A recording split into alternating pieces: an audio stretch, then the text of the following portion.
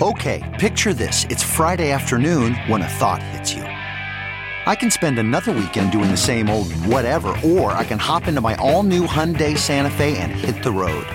With available H-Track all-wheel drive and 3-row seating, my whole family can head deep into the wild. Conquer the weekend in the all-new Hyundai Santa Fe. Visit HyundaiUSA.com or call 562-314-4603 for more details. Hyundai, there's joy in every journey.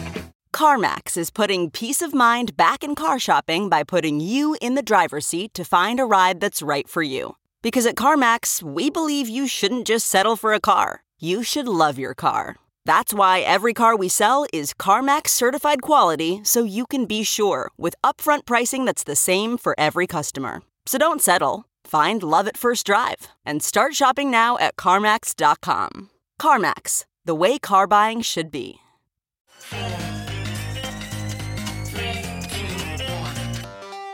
Welcome back to The Breakdown with me, NLW. It's a daily podcast on macro, Bitcoin, and the big picture power shifts remaking our world.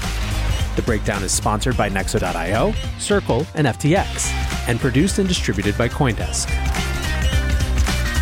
What's going on, guys? It is Tuesday, October 11th, and today we are catching up on the big stories dominating macro analysis. Before we get into that, however, if you are enjoying The Breakdown, please go subscribe to it, give it a rating, give it a review, or if you want to dive deeper into the conversation, come join us on the Breakers Discord. You can find a link in the show notes or go to bit.ly/breakdownpod. Also a disclosure, as always, in addition to them being a sponsor of the show, I also work with FTX. So, like I said, today we are going to go a little deeper on some of the big stories shaping markets and macroeconomic analysis. And for the sake of full transparency, I'm actually recording this on Monday afternoon. We have to go get a last-minute passport for one of our littles tomorrow, and so I wanted to make sure that the show wasn't late. But given the world as it is now, I always want to tell you guys if I'm recording in advance in case something crazy happens that I just don't cover and don't explain why. So, as mentioned yesterday, there is a new earnings period coming up, and things aren't looking great.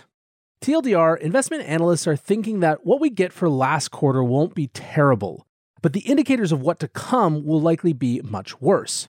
And in fact, to some extent, what investors are going to be looking at isn't so much the last 3 months of performance, but instead how public company executives view the possibility of future growth. As Bloomberg put it, on that, the news will probably be bad. To give a sense of how earnings expectations have changed over the past 6 weeks or so, companies ranging from FedEx to Ford to Nike to Nvidia and many more have either reduced their forecasts or have tried to tamp down expectations. In many of these cases, this tamping down of expectations has led to more than a 10% decline in stock price. Bank of America thinks it's just going to get worse. In a note they wrote, "Guidance is going to be terrible. We expect guidance to weaken even further going forward and more downward revisions across the board."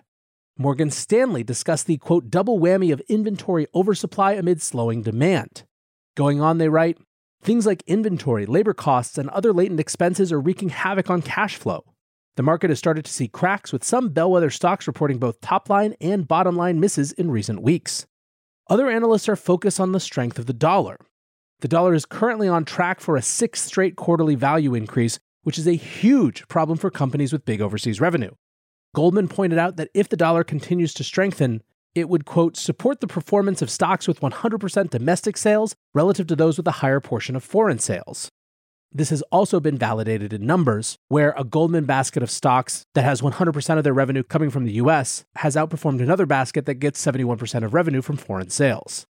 Adding to these headwinds is the Inflation Reduction Act, which imposes a 15% minimum tax on corporate book income and a 1% excise tax on buybacks starting next year. Add all this up, and it's not exactly surprising why the S&P 500 started down 0.7% on Monday following a 2.8% decline on Friday. More than 60% of the respondents to a recent sentiment survey said that this earnings season will push the S&P 500 even lower. Underscoring this, comments from JP Morgan Chase chief Jamie Dimon got a ton of play. Quote, "These are very, very serious things which I think are likely to push the US and the world, I mean Europe is already in recession, and they're likely to put the US in some kind of recession 6 to 9 months from now." Dimon speculated, like many on FinTwit, that the cracks will show first in the financial sector. Quote, "The likely place you're going to see more of a crack and maybe a little bit more of a panic is in credit markets. And it might be ETFs, it might be a country, it might be something you don't expect. If you make a list of all the prior crises, sitting here we would not have predicted where they came from, although I think you could predict this time that it will probably happen.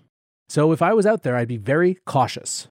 In total, Diamond thinks the S&P 500, which is already down almost 25% this year, could go down another 20%. What's more, the next 20%, he said, will be more painful than the first. Honestly, to get a sense of the vibe out there, look no farther than a piece in the Wall Street Journal a couple of days ago titled, "How to Make Peace with Your Stock Market Losses." Alas, as listeners here well know, the Fed has given no indication that it cares at all about stock market prices declining.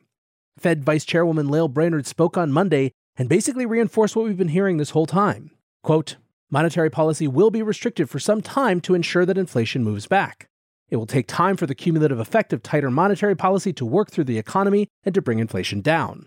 The moderation in demand due to monetary policy tightening is only partly realized so far. In light of elevated global economic and financial uncertainty, moving forward deliberately and in a data-dependent manner will enable us to learn how economic activity, employment, and inflation are adjusting to cumulative tightening in order to inform our assessments of the path of the policy rate." Summary headlines included Fed's Brainard, a really important risk that inflation expectations could start to drift, which would make the Fed's job harder. Easing prematurely is a risk, but at some point risks could become more two-sided. Now, Adam Cochran quote-tweeted and said, "Brainard is by far the most dovish of the Fed members, and her statements are at best on the hawkish side of neutral," but not everyone agreed. Claudia Sahm, who is an economist who has been outspoken about the Fed needing to not be so callous about having to cause a recession to end inflation, drew some optimism from the speech. First, she pointed to Brainard's speech as an example of the Fed understanding the global implications and interplays, particularly of a strong dollar. She points to an excerpt from Brainard. "Monetary policy tightening is also proceeding rapidly abroad. Many central banks in large economies have raised rates by 125 basis points or more in the past 6 months, and yields on 10-year sovereign debt in Canada, the United Kingdom, and the largest euro area economies have seen increases on the order of 190 to 360 basis points this year. The combined effect of concurrent global tightening is larger than the sum of its parts. The Federal Reserve takes into account the spillovers of higher interest rates, a stronger dollar, and weaker demand from foreign economies into the United States, as well as in the reverse direction. We are attentive to the risk of further adverse shocks, for instance, from Russia's war against Ukraine, the pandemic, or China's zero-COVID policies. We are also very aware that the cross-border effects of unexpected movements in interest rates and exchange rates, as well as worsening external imbalances, in some cases could interact with financial vulnerabilities. In this environment, a sharp decrease in risk sentiment or other risk events that may be difficult to anticipate could be amplified, especially given fragile liquidity in core financial markets. In some countries, the realization of these risks could pose challenging trade-offs for policy." Claudia also points to a part in Brainard's speech that Andrew Elrond argued is being underreported, and has been before as well. This is a focus on another dimension of where improvements in inflation could come from, which is companies lowering their prices. Elrond and Sahm actually tweeted the same section of the speech, with Elrond adding, "Underreported in Brainard's remarks for at least the second month in a row is attention to profit margins, which for retailers remain more than double the bump in wages and for car dealers are more than 10x. The excerpt in question reads, "Since the pandemic, significant supply and demand imbalances have coincided with large increases in retail trade margins in several sectors. In some sectors, the increase in the retail trade margin exceeds the contemporaneous increase in wages paid to the workers engaged in the retail trade, although this is not true in food and apparel.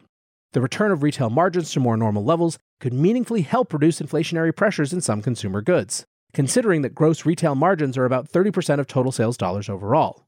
For instance, among general merchandise retailers, where the real inventory to sales ratio is 20% above its pre-pandemic level, retail margins have increased 20% since the onset of the pandemic, roughly double the 9% increase in average hourly earnings by employees in that sector.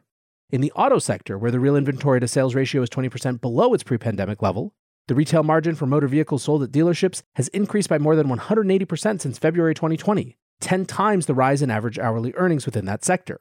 So there is ample room for margin recompression to help reduce goods inflation as demand cools, supply constraints ease, and inventories increase." Now, the corporates are charging too much explanation and political narrative around inflation was not very successful for the Biden administration, and so hasn't really been pursued. But it's interesting to see that it's making a little peek here, at least in this speech from a Fed official. Importantly, Claudia also pointed to another Fed speaker, Charlie Evans, the Fed president of the Reserve Bank of Chicago, as sounding a comparatively dovish tone in his remarks on Monday as well. She writes, "So far, Evans is the most dovish speech I've heard in a long time. Even so, that's a relative statement to his peers.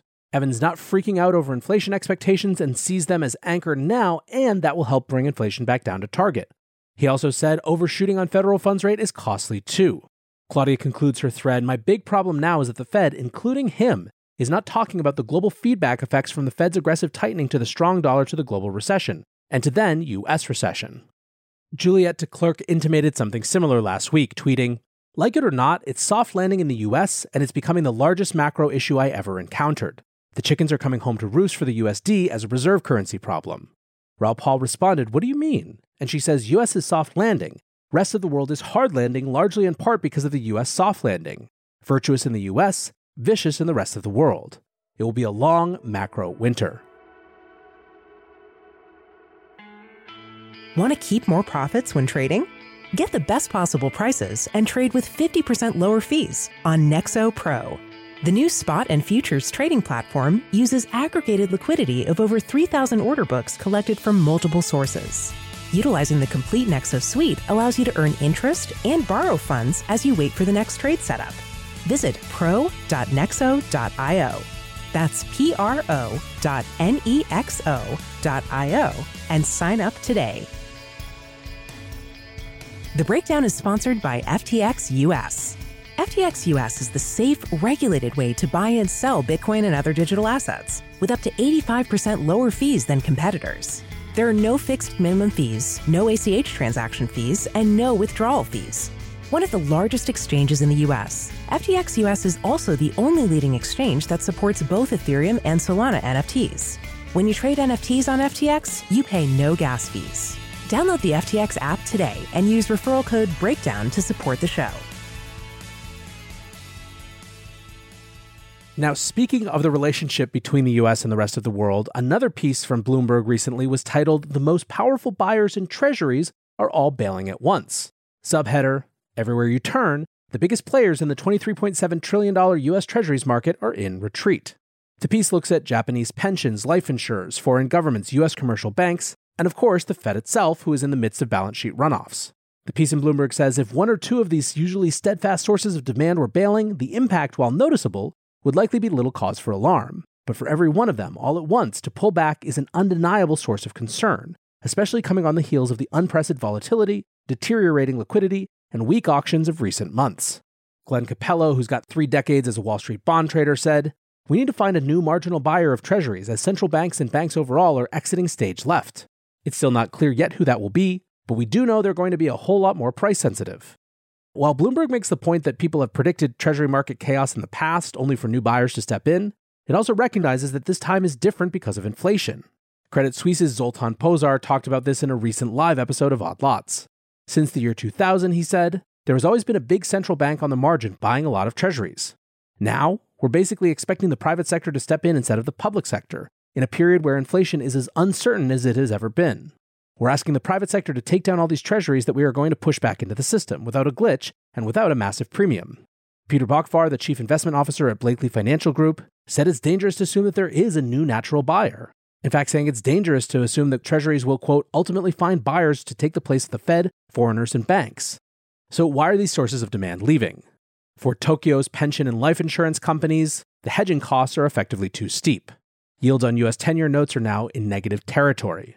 Those hedging costs have surged because of the increase of the dollar, which is up more than 25% this year versus the yen. When it comes to commercial banks in the US, JP Morgan says the drop in bank demand has been stunning. As deposit growth has slowed sharply, this has reduced bank demand for treasuries, particularly as the duration of their assets has extended sharply this year. Putting some numbers on this, in Q2 of 2022, banks purchased fewer treasuries since any quarter since the end of 2020. Emerging markets are also down $300 billion in treasury buying this year, which is a significant decrease in demand from a group that usually puts about 60% of their reserves straight into US dollars. So is there anyone jumping in? The answer is yes. Households, which is a catch-all group that also includes hedge funds, and basically all these folks who are coming out to crypto to find yield over the last couple years, now just have it waiting for them. Greg Farinello, the head of US rates trading and strategy at Amerivet Securities, writes, "The market is still trying to evolve and figure out who these new end buyers are going to be. Ultimately, I think it's going to be domestic accounts because interest rates are moving to a point where they're going to be very attractive." Finally, one of the discussions that's coming increasingly into focus is whether the standard rate of inflation will be able to stay at its historic 2% level. Crypto liquidity provider Cumberland wrote a thread about this called The End of 2% Inflation and What It Means for Crypto. Quote, "This past weekend, The Economist published an article called The End of 2%, a reminder that the inflation target set by central banks around the world is arbitrary and anything but guaranteed to last. The author subsequently speculates that by revising the target upward to 4%, central bankers can simultaneously engineer both a budgetary windfall and an off-ramp into the impeding disinflationary purge/crisis/etc. In the face of daunting, at best, or even insurmountable supply-side challenges, expecting a higher inflation target now seems like a rational base case. If this policy change is implemented tacitly or otherwise, it would be a watershed moment for Bitcoin. The reason why is rooted in two trade-offs. One, loss of faith. Hiking inflation targets is a slippery slope. It's also just another form of QE. Two, rising inequality. Assets and opportunities that insulate against the ravages of inflation are unavailable to most people. Trade-off number one was cited in the original Bitcoin white paper and is, philosophically at least, its reason to be. Trade-off number two isn't sustainable forever, but it can certainly last for decades. During these regimes, capital tends to flow into assets that appreciate. Until crypto, these assets were either hard, i.e. real, or financial. But now they can be digital too.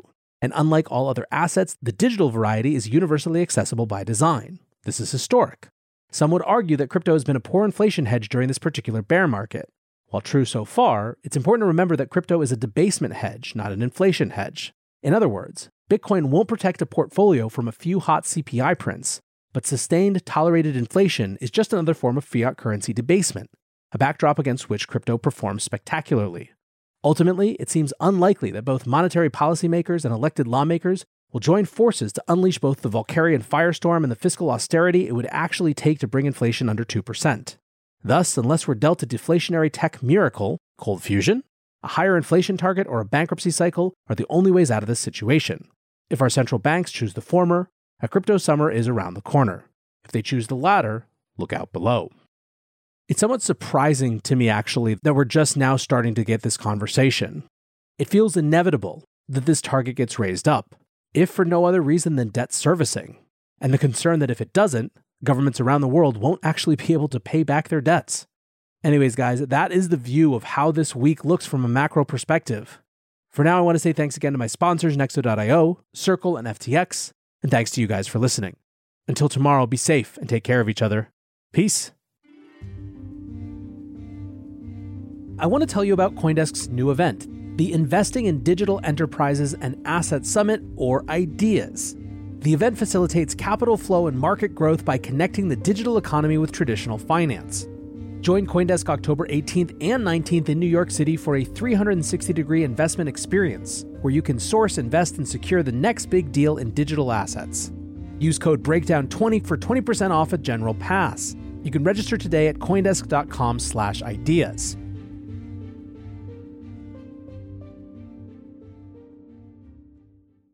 Why? If you have T-Mobile 5G home internet, you might be hearing this Why? a lot. Why? Every time your internet slows down during the busiest hours. Why? Because your network gives priority to cell phone users. Why? Good question. Why not switch to Cox Internet with 2 times faster download speeds than T-Mobile 5G home internet during peak hours? Okay. Stop the whys and visit cox.com/5G home for details. T-Mobile prioritizes certain T-Mobile phone users over home internet users during times of congestion.